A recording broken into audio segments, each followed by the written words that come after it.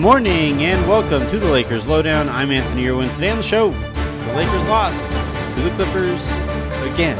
They are 2-9 with no real games ahead of them that you would say for sure are definite wins. So everything's dandy. 9 more games. The Lakers kept it relatively close they got their butts kicked in the first quarter. They came back and kicked the Clippers' butts in the second quarter, and then got their butts kicked again in the third quarter, and never caught back up really to make much of a game of it. So that was about how things went.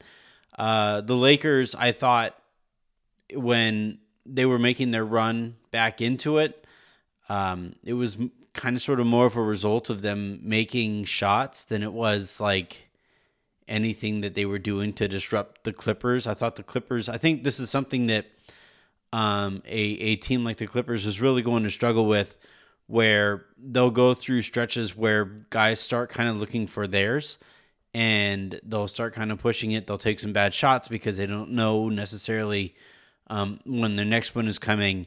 So the Lakers made their run in the second quarter. The Lakers have been pretty good this year in seconds.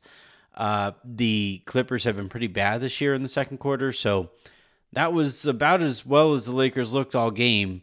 But for the majority of it, they were clearly the lesser of the two teams. The Clippers playing this one without Kawhi Leonard. The Lakers playing this one without Lonnie Walker. Obviously still without Thomas Bryant. Still without Dennis Schroeder. And then at the end of the game, they were without LeBron James, who walked into the back tunnel holding his left leg, and apparently it is a groin injury that they are going to get some imaging on later today by the time you guys are listening to this. So they lose to the Clippers, and then they lose LeBron James, and if he misses any even short amount of time, to be completely honest, they might have just lost their season.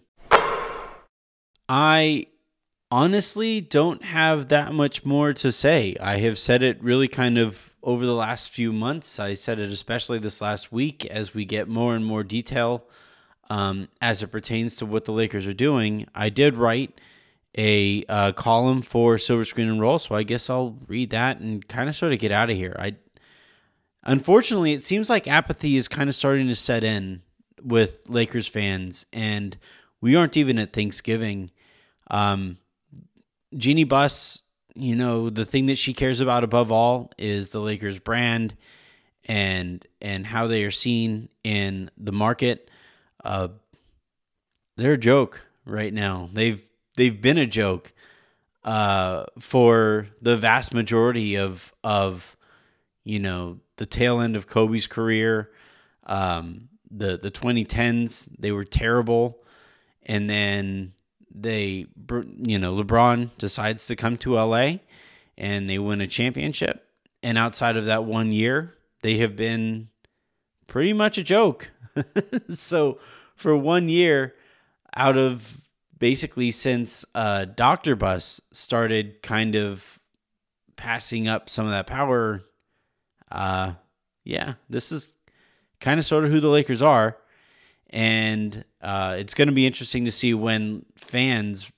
It's one thing to get loud and to get angry and stuff, and I'm sure we're gonna hear some boos and stuff like that. But I do kind of wonder at what point fans start showing apathy. At what point do fans start saying, "Oh well, they're a joke anyway. We'll step away and we'll do something else while we wait for the Lakers to figure it out, if they ever figure it out." And until then, this all lays at Jeannie's feet.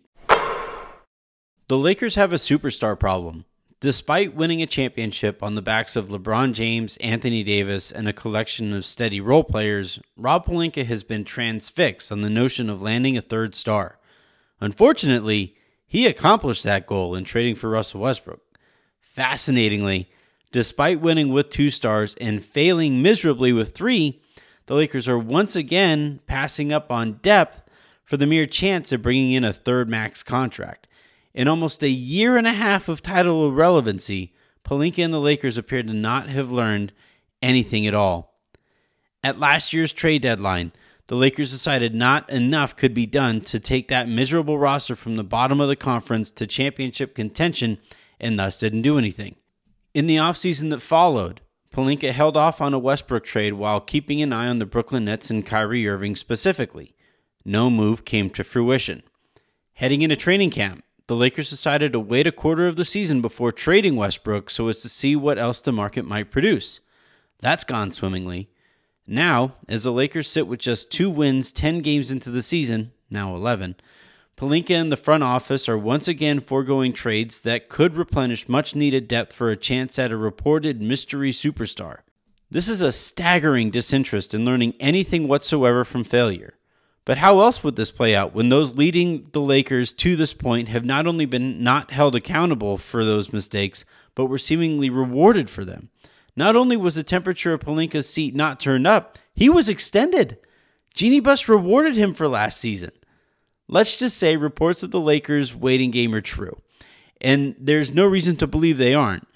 Pelinka is waiting for a player capable of turning a team that currently sits at 2-8, and very well could be 2-9 after they play the Clippers tonight. They are 2-9. Into one that viably competes for a championship.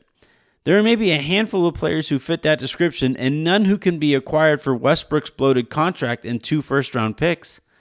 So the Lakers, who would probably fairly easily be a 500 or higher team with, say, Miles Turner and Buddy Hield, are in freefall down the standings, waiting for a star who almost assuredly isn't coming. Some names who've been rumored or mentioned in league circles are DeMar DeRozan, Bradley Beal, and Damian Lillard. DeRozan doesn't fix anything that's wrong with the Lakers by himself. Beal and Lillard come closer to that, but almost definitely aren't available given their team's start to the season and their commitment to those cities. Turner and Hield are, on the other hand, available and do go fairly far in filling the Lakers' need for interior size and shooting on the perimeter. Hell, the offer from Utah of some combination of Jordan Clarkson, Malik Beasley, Jared Vanderbilt, and others is more intriguing than it was months ago given what those guys have done to ignite Utah's incredible start to the season. But no, here the Lakers are, once again waiting for a quick fix when it usually takes years to build a championship roster, as evidenced by their own recent championship roster. The process that eventually culminated in that 2020 title started years prior when the Lakers signed Kentavious Caldwell-Pope in 2018 and drafted the prospects who would eventually be traded for Anthony Davis. They developed Kyle Kuzma over multiple seasons before he was ready to contribute to winning at that level. James is the most impactful acquisition of the last decade plus for the Lakers, and even he wasn't able to single-handedly take them from the malaise of the 2010s into the playoffs that first season. They eventually traded for Davis, signed veteran role players, and went on to win one of the most fulfilling rings in franchise history. If you were to judge by just their own actions, though, they have no idea how all that came to be or what made that team special. At some point, Pelinka is going to have to stop looking for that single move that transforms the Lakers from the garbage fire they've been since he successfully pulled off what he thought was that kind of move in bringing in Westbrook and start building something piece by piece. Based on these recent reports, though, the Lakers are doomed to yet another season of irrelevance as we hope he figures that out. All right, that's going to do it for this episode of the Lakers Lowdown. In terms of content to check out, make sure you listen to the conversation I had with Aaron earlier yesterday. That is available here and also on our YouTube page. If you want a recap of last night's game, Raj Chapalu handled that on Spaces. And look, Raj is like the biggest optimist I have ever heard. That's the angriest I have ever heard him. It was great. So check out all of that. And then here in a little bit, I have a really fun interview that I'm going to be hosting on my show. I am not going to be giving away who that is because I don't want to jinx it, but you are going to want to tune in to that. And then I guess I'll talk to you when I talk to you. This is Anthony Irwin. Have a good one, everybody.